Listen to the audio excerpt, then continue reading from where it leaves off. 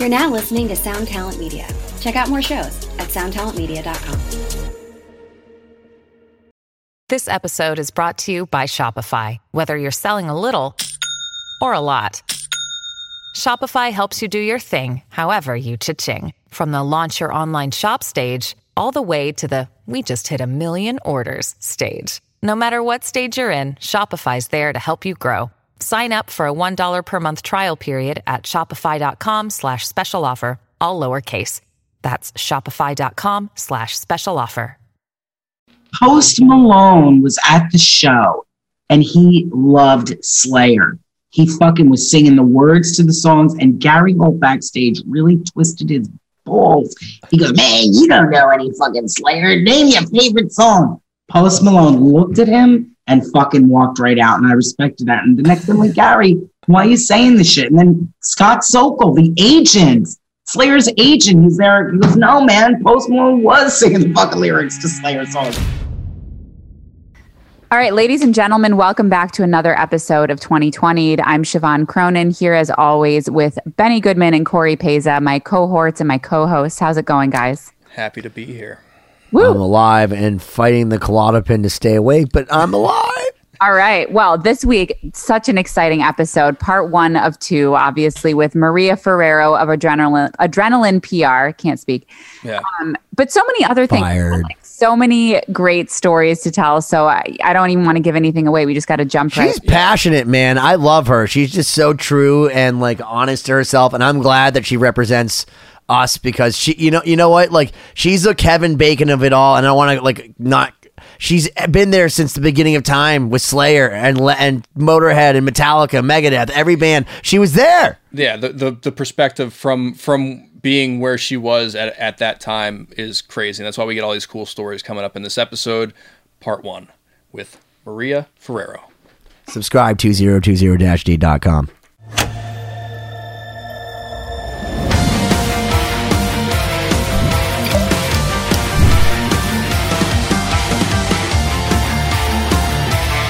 Hello and welcome to another episode of 2020. My name is Corey Peza. I'm here as always with Benny Goodman and Siobhan Cronin. How you guys doing?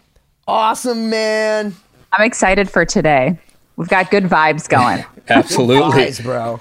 And it's an honor to introduce someone that we've worked with, virtually for quite some time now, and it's good to put a face to the name. Want to welcome Maria Ferrero.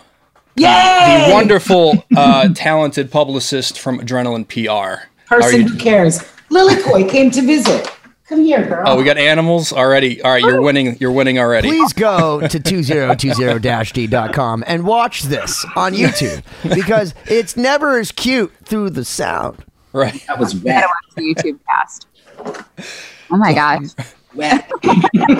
So Maria, Yes. thank you so much for joining us. Welcome. We found out through an email chain that you happen to have some connections to some interesting people.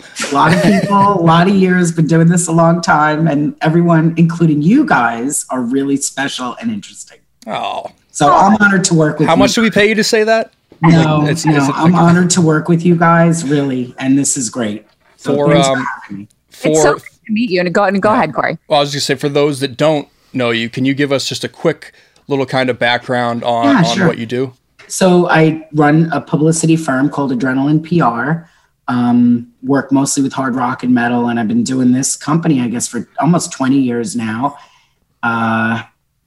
Work with bands like Lamb of God and Motorhead, the legacy of Motorhead and Dio, and great up and coming bands like Tetrarch, or like just total professionals like Lost Symphony. So many bands. And you know what I love? Like, we get a lot of little bands like that nobody knows. And that's what I love. Metallica was that band. Everybody started out that way. And I love, taking something and blowing it up or introducing people to. Well, all you need is Dave Mustaine and it'll be bigger. I don't get that joke. No, because he made Metallica what they are. And then every time he says anything, and other than when Corey Taylor says something, then I have to listen to it. Because if Corey Taylor doesn't like Dunkin' Donuts over Starbucks, I hear about it. If Dave Mustaine's like, but I didn't like Ron McGovney when he was in that lineup of Metallica in 1981, I have to hear about it. So I feel like Dave Mustaine's the greatest marketing thing that could ever happen. Yeah, I'm going to keep a little tight lip on Mustaine. Go ahead. I love Megadeth. I do too. I actually was there when they formed the band in 1983. So, okay, my history, right? I'm sorry. Am I diving into? Okay, that's a great place. That's a great place to start. You were there at the Genesis. I'm going to say this: the Genesis, as in the Phil Collins of Megadeth. Okay, so 1982, I'm working at a record store in East Brunswick, New Jersey. They moved to Clark, New Jersey, and they also have a record company called Megaforce, and they're putting out singles and signing bands called Metallica. So they signed Metallica in the middle of Metallica coming east and west, back and forth to record or play shows that John and Marsha Zazula of Megaforce were promoting. They basically kicked Mustaine out. It was like he was drinking fucking hardcore, probably doing speed and shit too, but like really hardcore, couldn't. But it was the 80s. I feel like everyone we talked to from the 80s but you know what? that's what it is. They wanted to bust out. They wanted to fucking be Metallica and grow and be big. And that was dead weight to them. Sorry, God, I'm so sorry I'm saying this, but yeah, it was like dead weight. So they got rid of him and it was rough. So now it's a year later. It's 1983. I graduate high school and I'm like, not taking any career serious at, Megaforce or Rock and Roll Heaven because I was a fucking 17-year-old kid. So I tell my dad, buy me a one-way ticket to Hollywood. I want to go to see my friend that moved out the year before. So I move out there to Hollywood, one-way ticket to Hollywood.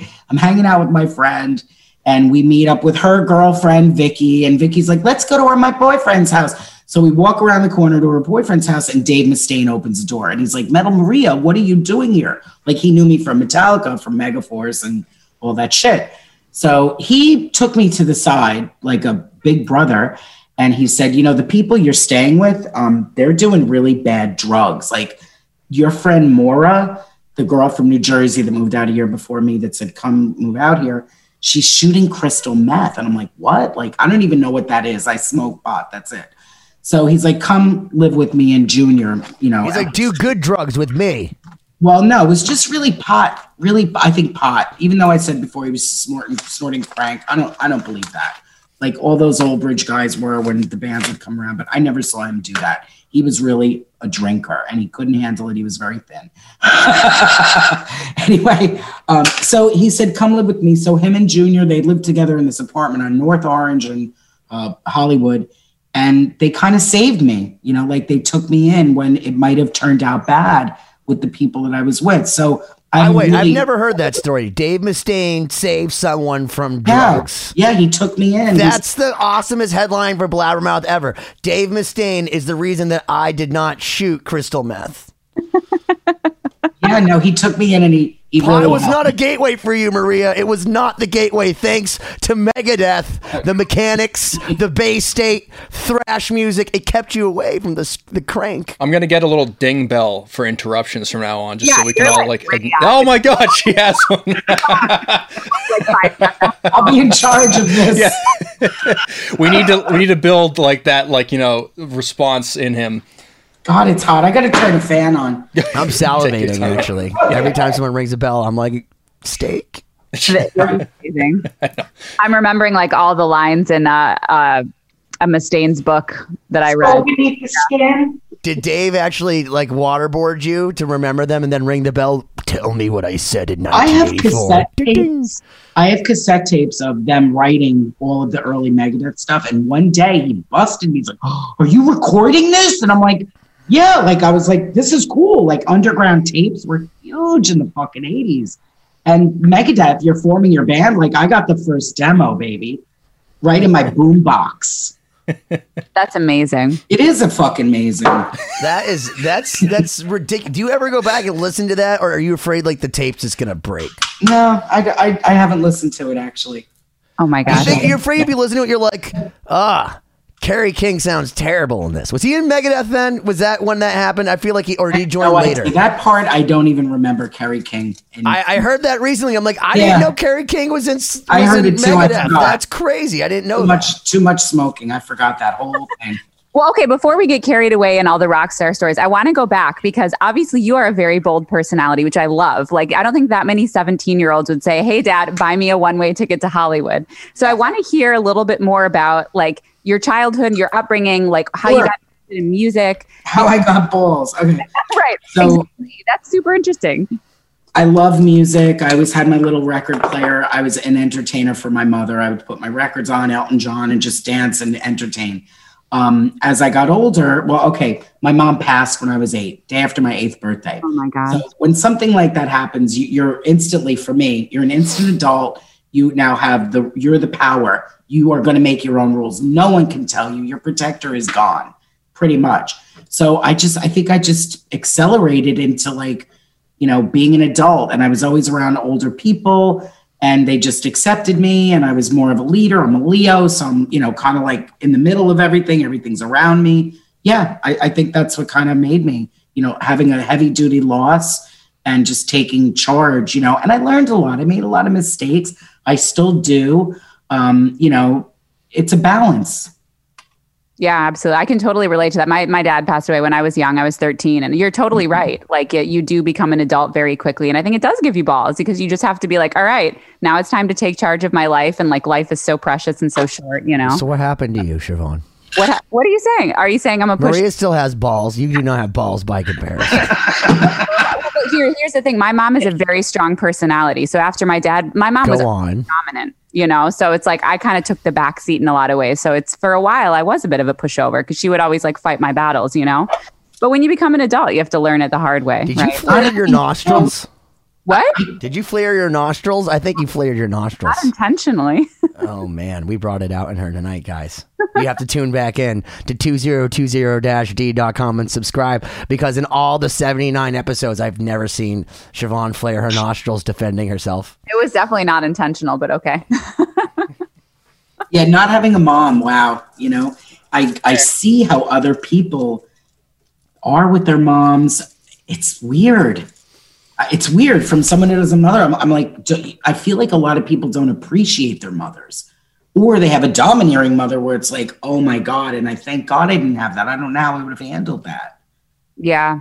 No, it's hard. You look back as an adult and you wonder, like, how would you relate to this person? Like how you are now, So I can imagine, it totally change, gives you a different perspective on life, but obviously you kind of took the reins and. Yeah, and I met a lot of cool people. I met some incredibly strong women. We got Debbie Abono here. I don't know if you guys know this woman. I don't know if you could see this little whatever. Anyway, Debbie Abono, she was a manager. She managed Possessed, Violence, Obituary, Forbidden in the 80s. She was a 50-something-year-old woman that took on these kids, man. And Debbie would drive them around in tour buses or, drive them around in vans on tour. She would fund everything. It turned out, a lot of people didn't know this, but she was very, very wealthy. Her grandfather started a bank in California, and there were like 40-something branches. So she never had to work, and she rolled it out for the Bay Area, metal community. Exodus, she even managed at one point. Wow. Death Angel, a little bit in there, but just really helped out. So she was a strong but sweet woman that was a big influence on my life. And Marsha Zazula, Megaforce Marsha, who, rest in peace, she passed in January this year. What a nightmare. Yeah, Marsha, I met her when I was 15, and she taught me everything about being a strong woman, being bold, how to fucking headbang and not give a fuck what anybody thinks you look like. Yeah. Oh my God. Yeah. Marsha was amazing. Marsha would fucking tear it up. Married to Johnny Z, managing Anthrax, Ministry, Metallica, having a family during all that. Taught me how to cook, taught me how to vacation, taught me how to live, taught me everything. So having some really other strong women in my life was good. So let me ask you, what influenced your taste in music? Like, why did you gravitate to this certain like niche of music? Because for me, I'm the opposite. I was a classical music person, like super nerdy. So I'm always interested. You weren't listening to Violence? No. Yeah. That was Gary Holt before he was in Slayer, and then Exodus was Kirk Hammett before he's in Metallica. You got to go listen to the people that in Violence. What are you saying? Who was the guy? Who was in? Was it Phil Demmel? Demmel? Rob Flynn. Rob Flynn. God, my wires all crossed. It was Rob Flynn was in Violence? Gary Holt is like first generation. Rob Flynn. No, on. But was it Phil Demmel played with them? Of course. I know. Yeah, okay. Violence was Rob Flynn and Phil Demmel. This is a weekly segment we do called Confidently Incorrect with Benny Goodman. No, it's called confidently crossing the wires. Because I'm always like one thing off. I'm like Armored Saint. And they're like, no, it's John Bush in Anthrax. Oh, yeah. Well, I would sound confident enough that I wouldn't have second guessed you. But anyway, let's get back to the original question. I'm interested to hear how you got your taste in music. Okay, so another woman. Okay, so young girl though, we were kids. So God, my best friend Joy, I think I was 13 in 7th grade, come walking in her bedroom. She shared with her stepsister Cheryl, and Cheryl's playing Black Sabbath Paranoid. And I walk into, the beginning of Black Sabbath Paranoid. I'm like, wow, fucking smacked me right in my face. It was so good. I loved it. So that was my introduction to heavy metal. And I grew up in this town, Old Bridge. Again, John and Marcia's is a little Megaforce Records based there. The whole community of kids, we all grew up together. And, it was as easy as my friend Gary lived next door. Oh, knock on John and Marcia. They're my neighbors. They sell records. I'm like, oh, okay. Here comes 13-year-old Maria or 14-year-old, whatever, knocking on the door. Hi, I hear you sell heavy metal records. And he's like opening his garage door to cases of albums. And I'll show you my first. No, I'm not going to show you. Anyway, my first Motorhead record on clear vinyl. Wait, I want to see this. All right, I'll go get it. Why would you not show us that? Is it Lemmy's blood in like a swastika or something that we shouldn't know about? Check out the Testament poster behind me. I think we see something there. Well, listen. Mr. Skolnick. Yeah. Maria was there. I feel like all the pictures I see her, it's like she was like super. She's like Kevin Bacon of metal. So here you go. First record. Oh wow. John and Marcia. Marcia. Oh wow. Whoa. So that's the first Motorhead record ever? I don't know if it's the first. It probably is, or the second, but it's the first record I ever bought from John. I thought Lemmy came out in 1870. 64. Yeah, I was gonna say he was the original. Like Lemmy was around before everybody. He was just playing pinball at the Rainbow before anyone even was born. So anyway, Cheryl got me into Sabbath. Friends in the neighborhood got me into like Judas Priest, Iron Maiden. John and Marcia got me into Motorhead, Angel Witch, and then obviously Metallica. That's amazing. And so at a certain point, you decided you wanted to become more immersed in it. You wanted to work at the record store. Like, how did you? No. Okay. So I knock on the door. I buy the record. They have a baby. She's 9 months old. I'm like, oh, how cute. Can I come over and play with the baby? I was the youngest of 5 girls, always pushed around, always wanted a younger sister. I adopted their child as like my baby sister. So I would just hang out at the house, babysit, cook for the kid, cook for John and Marcia. And things just grew. And then they started the label. They only had the flea market record store at the time. Then they moved and got a bigger store. And then they were promoting shows and shit was just happening. And like, there was no college in my life. There was no really desire to do any work of any kind. I was just this like stoner kid from Old Bridge, New Jersey, listening to metal and hanging out with cool people. And, one day, Anthrax got a new singer, and Johnny, he's like, hey, all the magazines that you read, Kerrang and Metal Forces and all these mags, write them a letter on the typewriter. We had typewriters. There were no computers then in the 80s. And just say, hey, Anthrax has a new singer, and would they be interested to do an interview? So I'm like, okay. And everything he's telling me to do, I'm a puppet. I'm just going to do it. I don't know why I'm doing it, but okay. So I do this. We mail the letters out. They mail us letters back. Telexes we even got. I remember John had a telex machine. And we set up interviews. So John, Scott, and Joey go to England and Germany, and they do all this press. And Johnny came back. He's like, that was amazing. You are now the publicist. I didn't even know what that meant. Didn't even know, I'm like, okay. So then they would get more bands and he would direct me. Johnny Z directed the shit out of me. And that was great. What a learning experience. Wow, that's amazing. Yeah, I feel like we've heard like similar stories where all of a sudden you end up with a job that you don't know what it is and you don't know how you got it. And that's kind of the start of a career. So but I loved it because I was a kid reading the magazines, suburban bored kid reading the magazines about every, Ozzy on my wall, every Hey, I'm wearing my old school Blizzard of Oz shirt. And by the way, can I say how cool it is to really find out, because it's so true. Behind every awesome, talented man is an awesome, more talented, smarter woman. And even with Metallica and all those metal bands, an equal. Maybe. How about that? Well, I'll give you the George Orwell. Some people we're all created equal, but some people are more equal. And than I others. love you. Mainly women. That said, behind Metallica, you were there for Megadeth, and then you're telling me about the Megaforce, but it sounds to me like the Megaforce were the women. Am I crazy hearing this? Am I hearing the wrong story here? Missy Collazo, who now owns Megaforce, she was like the metal. And you had your friend bankrolling them. What's this? So all these metal bands, like unbeknownst to them, they're getting Shark Tanked, like into the metal scene in the United States by some lady who's like the daughter of some dude that owned a bank. And meanwhile, she's just doling out, okay, here you go. Get yourself a Gibson. Make sure your Marshall's louder. Fuck this shit. I'll get you on a bus. How cool is that? It was the best. That's awesome. That's so cool. Yeah. Hey, if you guys talk to Phil Demo, Rob Flynn, any Death Angel guys, any Exodus guys, definitely bring up person Debbie to tell them I Boner. love them and ask them for their autograph. Let's book him on your show. Gary Holt's a pisser. Okay. Yeah. Does he still want to kill the Kardashians? Yes. Kill the censored. He's got those kill the censored on his post. That's awesome. Can I tell you one thing, though? You could tell him I said this because I love him. But he gets extremely upset about like people that don't know his bands on wearing T-shirts.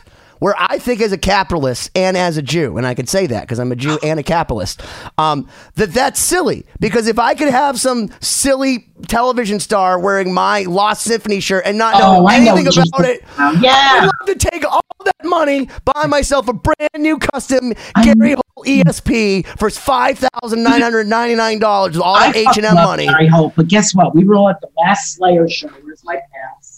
Somewhere here is the fucking... Well, we all know Jeff Hanneman with his "fuck you, you fucking fuck" shirt was... Post Malone was at the show, and he loved Slayer. He fucking was singing the words to the songs, and Gary Holt backstage really twisted his balls. He goes, man, you don't know any fucking Slayer. Name your favorite song. Post Malone looked at him and fucking walked right out, and I respected that. And the next thing, like, Gary, why are you saying this shit? And then Scott Sokol, the agent...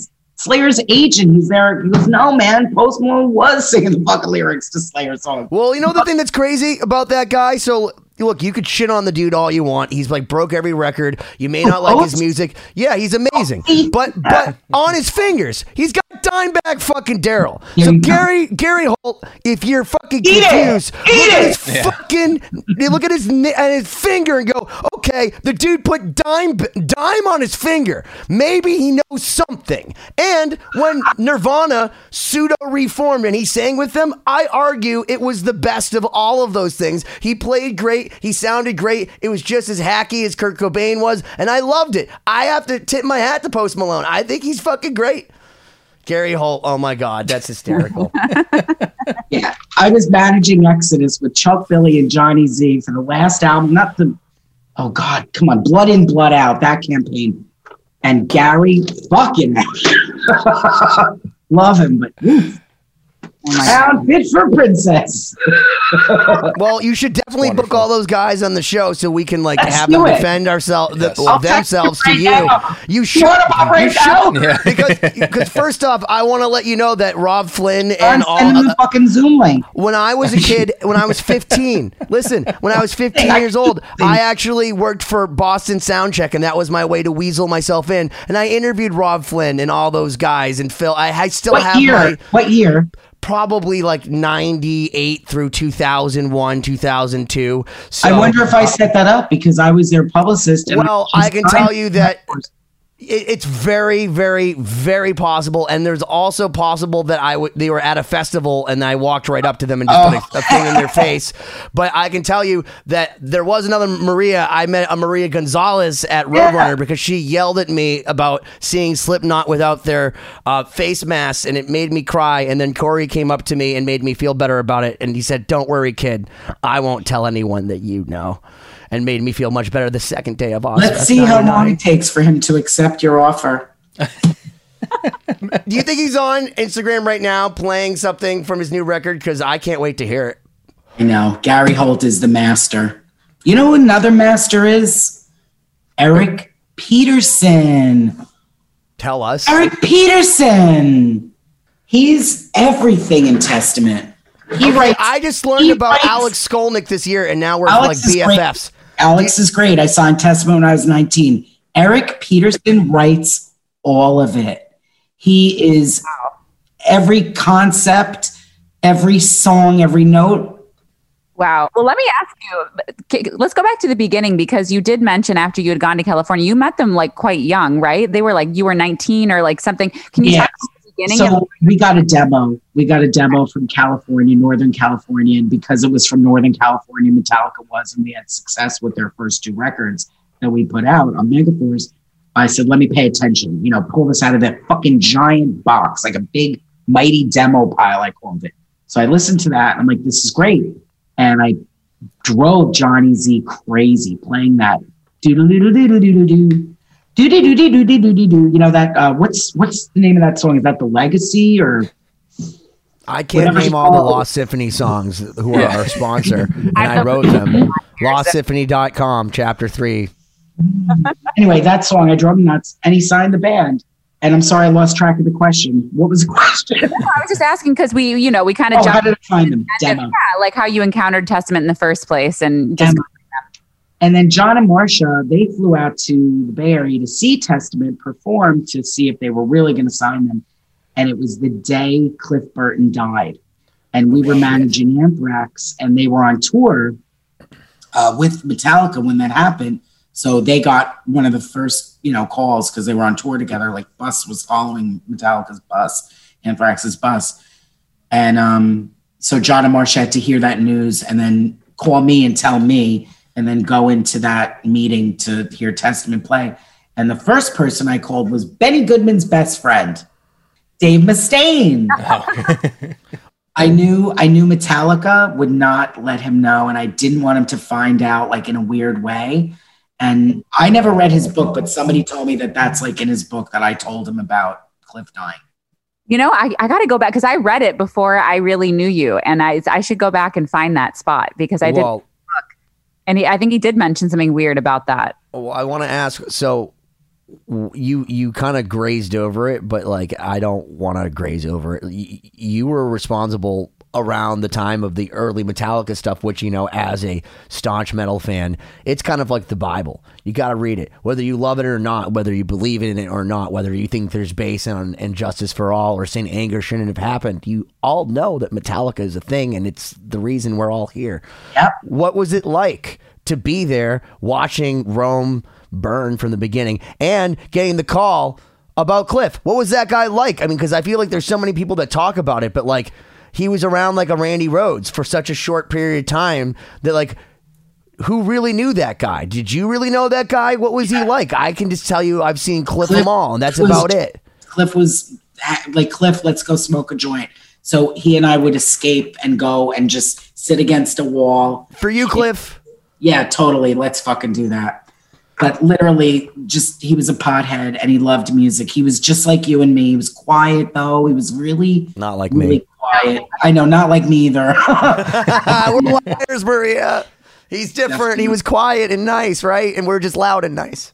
Yeah, he was great. I felt protected when I was with him, because he just kind of looked out. He was a cool dude. Yeah, I don't know what to say. What was it like watching Metallica early on? Because I mean, I think it's crazy because you know what? I'll show this to you, Maria, because you'll appreciate this. Because I got this in a trade, and I didn't want to tell my friend how silly this was, but this is actually Metallica's first. I have the flyer. It's signed by Ron McGovney. It's signed by Ron. Flyer. It's signed by Ron. It says "Jump in the fire" on the flyer. It's up the fire on the flyer. It's a very visual episode here. You guys have to go. It's the first Metallica flyer from Radio City March 14th and Woodstock March 26th. And one of those was actually, and this is a Metal Massacre on Metal Blade Records. So this is not Megaforce era. This is Metal Blade. Wow. Records. You're earlier than Megaforce. Yeah, this is so I think this is the first one they did. It's actually, so this was from a shoebox. Because first off, Ron McGovney had to do all the printing because he's the bass player. So you should know that Ron had to do it. So this is before Cliff even. And he sent a bunch of them to his friend, and his friend's parents found it in a shoebox because he didn't put it around. Wow. Is that an unreleased picture of Cliff? Oh, well, there's James. Holy shit. Look at that mop. Photos. Everyone has to watch the YouTube cast. There's a lot of photos going on here. That's crazy. Wow. Are you going to put this in your book, Maria? Oh, please, somebody help me with my book. Oh, but look at this. You need to write a book. Oh, God. Wow, that's your picture of Randy? Is that never public? I don't think I took this picture, no. But is that's an original photo that someone gave you back in the day? Yeah, it's got a date on the back. Very attractive. Oh, wait, you think he's hot? Fuck, come on, Jesus Christ. He's like 5'2", man. Oh, perfect. Siobhan, I might have been taller. Wow. Yeah. Randy Rhoads, by the way, is the guy that did the Over the Mountain solo that you learned. I guess I never really looked up old photos of him, but yeah. Gorgeous. Of course I know who he is, yeah. Randy. But yeah, you saw this. Did you know this. Randy too? No. I'll tell you, Blizzard of Oz show, I was in the front row, May 2nd, I think it was 1981. And at the end of the concert, I was one of those Ozzy is God people. I'm wearing it, man. Really I loved it. Ozzy. And at the end of the show, I jumped on stage to try to run up and touch Ozzy. And the security threw me off. But what the most amazing thing about it is, a couple of years ago, maybe 2 years ago, this guy, Rob Feinstein, that I went to concerts with as a kid, he actually said, Maria, remember when you jumped up on stage? I'm like, oh my God, some guy remembers that shit. But anyway, here, holy fucking Shiza McNiza, we got that one. Wow. Oh my God. We got this. Awesome. But here's your flyer, Betty Goodman. Oh my God, pull it out. Let's see it. Oh, wow. Guys, oh my God, she's got it. She's got it. Lift it up a little higher. See the whole thing, okay. On. Wow. Yeah. Treasure. Are you the gatekeeper? Because I'm the key master. So yeah, great. okay. I was told that one of those dates, I think it was Woodstock, was canceled. Oh, this is a Cliff pick. I didn't take this one, but that's a Cliff pick. I love it. It's a Cliff pick. Wow. Ladies and gentlemen, Cliff Burton, the bass player. I don't want to say the original bass player, but the bass player after Ron McGovney, the original bass player in Metallica. Wow. The one that everyone thinks is the Jimi Hendrix of bass, and rightfully so. Oh, God, Mustaine in Metallica. Look at that red hair. Oh, So let me ask you this. Who do you think shredded more back in the day, Kirk Hammett or Mustaine? Because I got to tell you, Absolutely Mustaine. I was going to say, I used to make fun of Mustaine all the time when I was younger because he'd be playing with Marty Friedman. I'm like, that guy's no good. And then I went back and listened. I'm like, oh my God, he's the greatest guitar player I never realized was awesome. I'm just going to zip my lip. Well, zip it. You can say whatever you want. The guy likes flaming Cheetos. So there's that. But whatever. Let's go back to the other question. What were we talking about? I don't know, Metallica, how you're part of Metallica and Cliff Burton, and you gave a call to Dave Mustaine.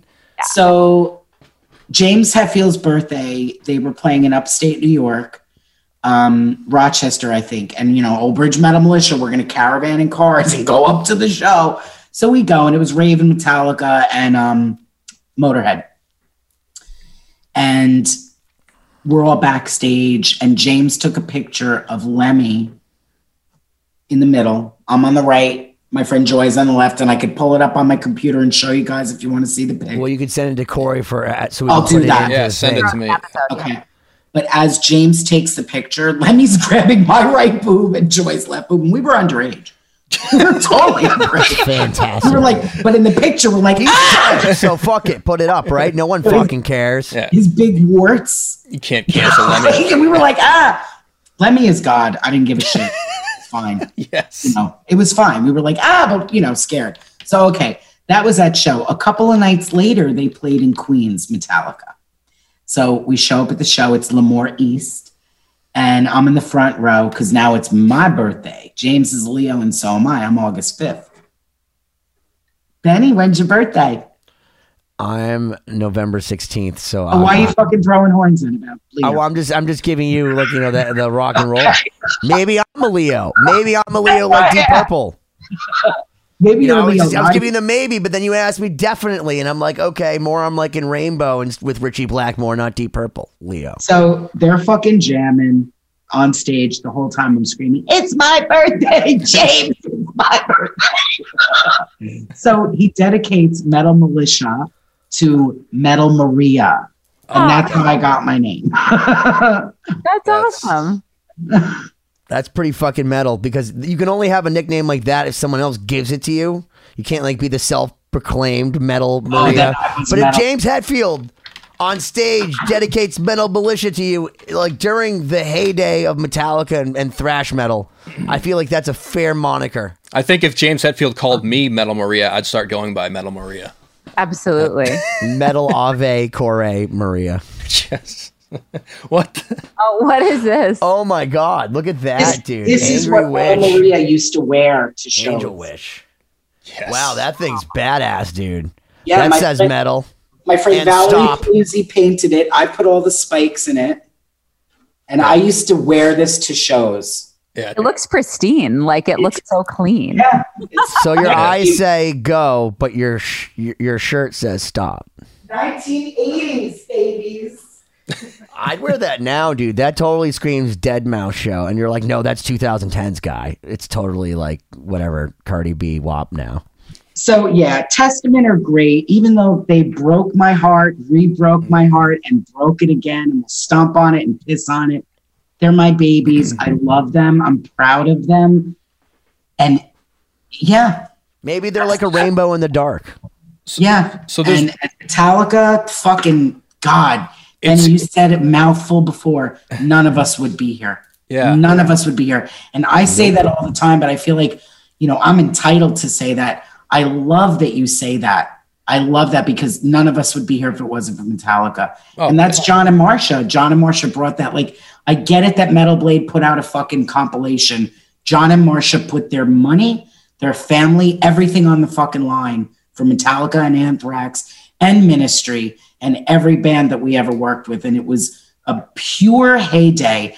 And I am sad for every band that's around in the last, I'm going to say 15 years, because you all missed really, really a lot.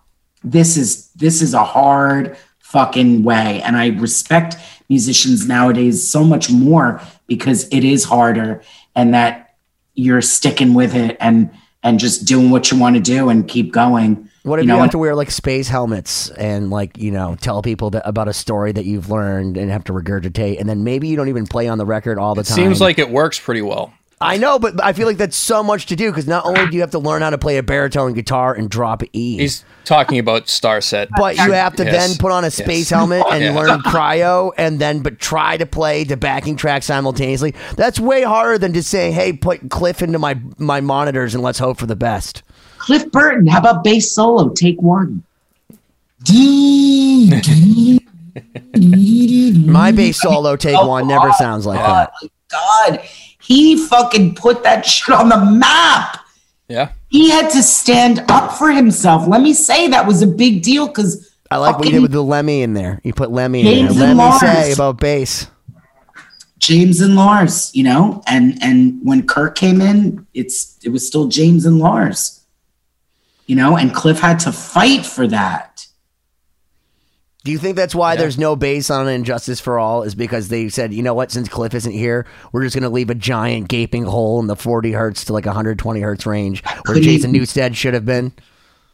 I couldn't even, I can't even go there. James says his ears were blown. I don't believe it because I feel like, well, you know, and the thing is that, okay, as a Metallica fan, my first record was And Justice for All because I watched Beavis and Butthead. That's the generation I was at, and I heard that.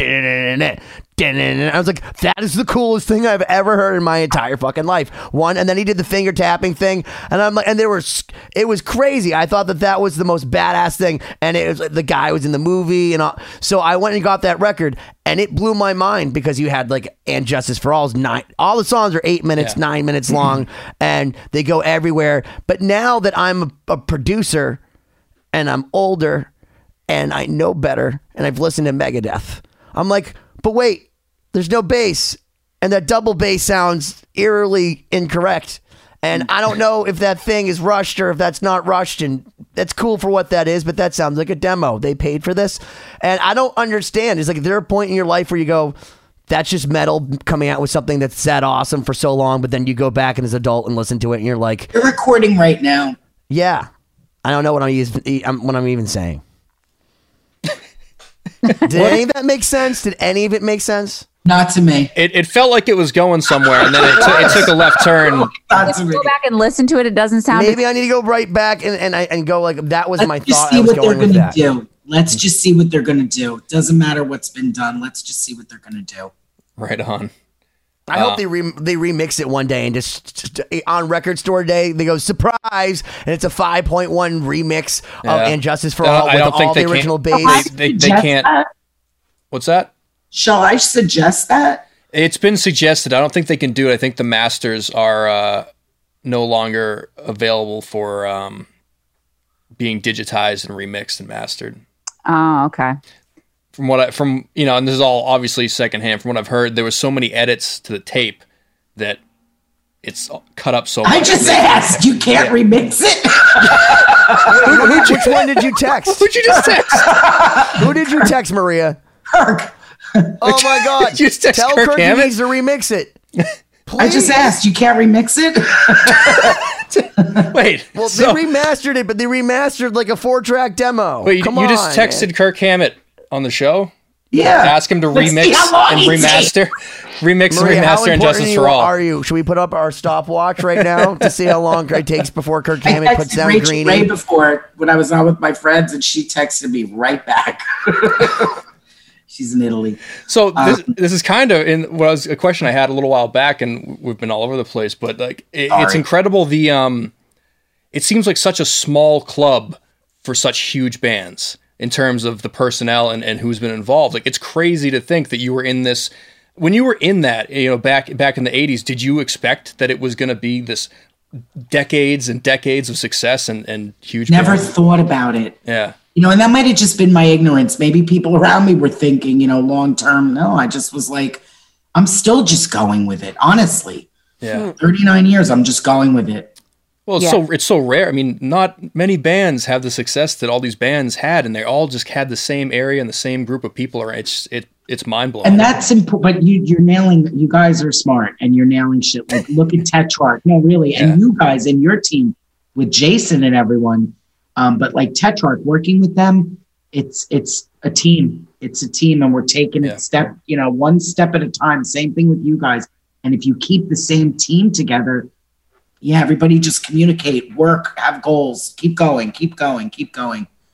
Nothing at all is going to fucking happen overnight. And especially now during this pandemic, this has been the worst time ever in my career. Yeah, and I definitely want to. So we're actually coming up. We got about 5 minutes left in this part one. But in part two, I would love to dive into how you see the industry today, and what you think can be done about that. But can I take a moment and say thank you for, first off, one, being so candid and letting it out, because I got to tell you, it's got to be hard. I mean, anytime that someone that you love lets you down, and look, there's a lot of people that do, and sometimes you got to look at yourself in the mirror and say, what did I do? But there's also other times you have to stand up and say, you know, I did what I had to do.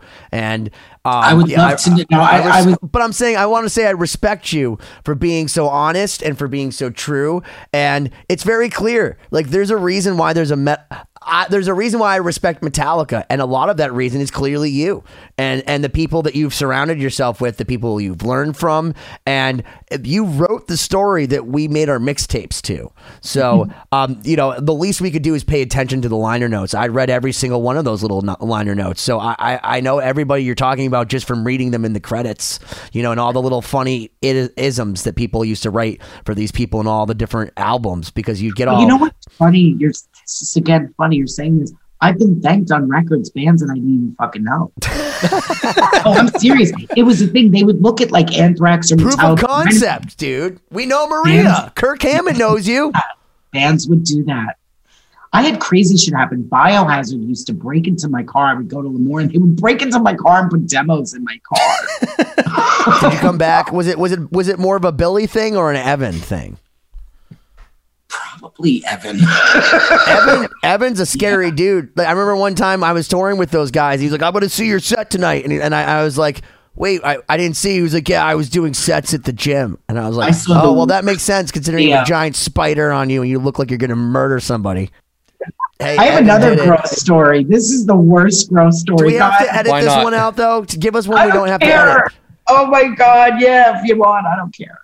Rocky from Suicidal Tendencies. It was the Clash of the Titans tour in Europe. It was Slayer, Suicidal, Testament, and Megadeth. And I like to smoke pot. And Rocky, the guitar player, liked to smoke pot too. And he's like, you know, let's go. We'll get some pot in my room. I'm like, okay, you know, go smoke pot. So we're fucking standing out of his hotel room, his, you know, door, and he's trying to get his key and he's putting his hand in his pocket. He took his hand. This is disgusting.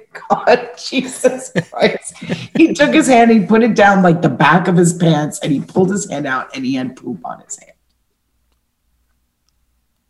We like poop stories here. By the way, he was wasted. I forgot that key. Well, that makes sense. By the way, I pulled this out, my original Clash of the Titans backstage pass. Oh my God.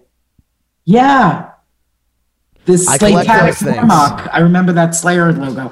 Well, I mean, I'm not old enough for that for real, but I love that stuff and I keep it around in my studio because. How old are you? I'm 38, but I consider myself a defender of the faith, which means By the way, that you know, you listen like Judas Priest, because this other one's a Judas Priest one. I am a defender of the faith because I know before me, Metallica, I knew who Ron McGovney was. I was downloading all those early demos of Metallica at WPI because they had a fast internet connection, because I'm like, what did they sound like before all of Kill 'Em All? I totally respect that you and your generation knows even old school metal. I'm serious. I respect that. I met a person recently, blow me away, a couple years younger than you, but knows like all the history and all old school, and Metallica, plays guitar too. But like, wow, like I'm impressed that your generation knows. I made Siobhan do a cover of Gates to Babylon, and I'm like, this is hitting every single level because it's not Dio, but it's not Purple, but it's Blackmore, and it is Dio, and it also has Jimmy Bain, who was in Thin Lizzy, and Cozy Powell, who's also the GOAT for many people on drums, and we did it all real, and I made her do the keyboard thing on the violin, and we just did it for Slay at Home for Metal Injection with Lost Symphony. But I said to her, because she doesn't know anything about metal, I'm like, you don't know how much people who are into metal are going to be like, they did this song? This is the one they did? Because I'm a nerd. I'm a nerd. I've been waiting for years to let people know my fucking knowledge. Make sure you go to Lost Symphony and check out Gates of Babylon. And on that note, Maria appreciates it. Thanks, Maria. No, it's amazing. Yeah. You know. So, Maria, thank you so much. This has been awesome. We definitely have a lot more to dive into. But, you know. What catharsis. Right. I'm going to go get my drugs so I can go to bed to get up to go to New Jersey. So I'll be back. But you've been 2020, guys. And Maria, will you stick around? Yeah. And is there anything we can go online and like check you out and stalk you? Like Instagram or website for Adrenaline PR? Ferrero Sharpay or Adrenaline PR. Put it down there, Corey, will you? It'll be down there. Yeah, you'll have 2020-d.com. Subscribe. Like and subscribe. Thank you, as always, for checking out this episode of 2020. Please visit 2020-d.com. Like and subscribe to the podcast so you don't miss out on future episodes. This week's throwback clip is going back to episode number 81, featuring Richard Shaw of Cradle of Filth. Check it out. But to me, that's true artistry. It's when you're pushing the boundaries of where it happens. Like this is why it's weird, because I've never considered myself an artist. I've always considered myself like a session guy who just learned all these different styles of music and was lucky to make a living doing it. And then obviously then I got the call for Cradle of Filth, and it was like, oh, I have to write songs now and I have to say something with what I'm doing. And then that became a whole new thing where it was like, oh my god, now I have even more respect for the artists who have been successful. Think of the Bowies of the world and Zeppelins of the world. You know what I mean? Where you go, they're true trailblazers. That can't be easy.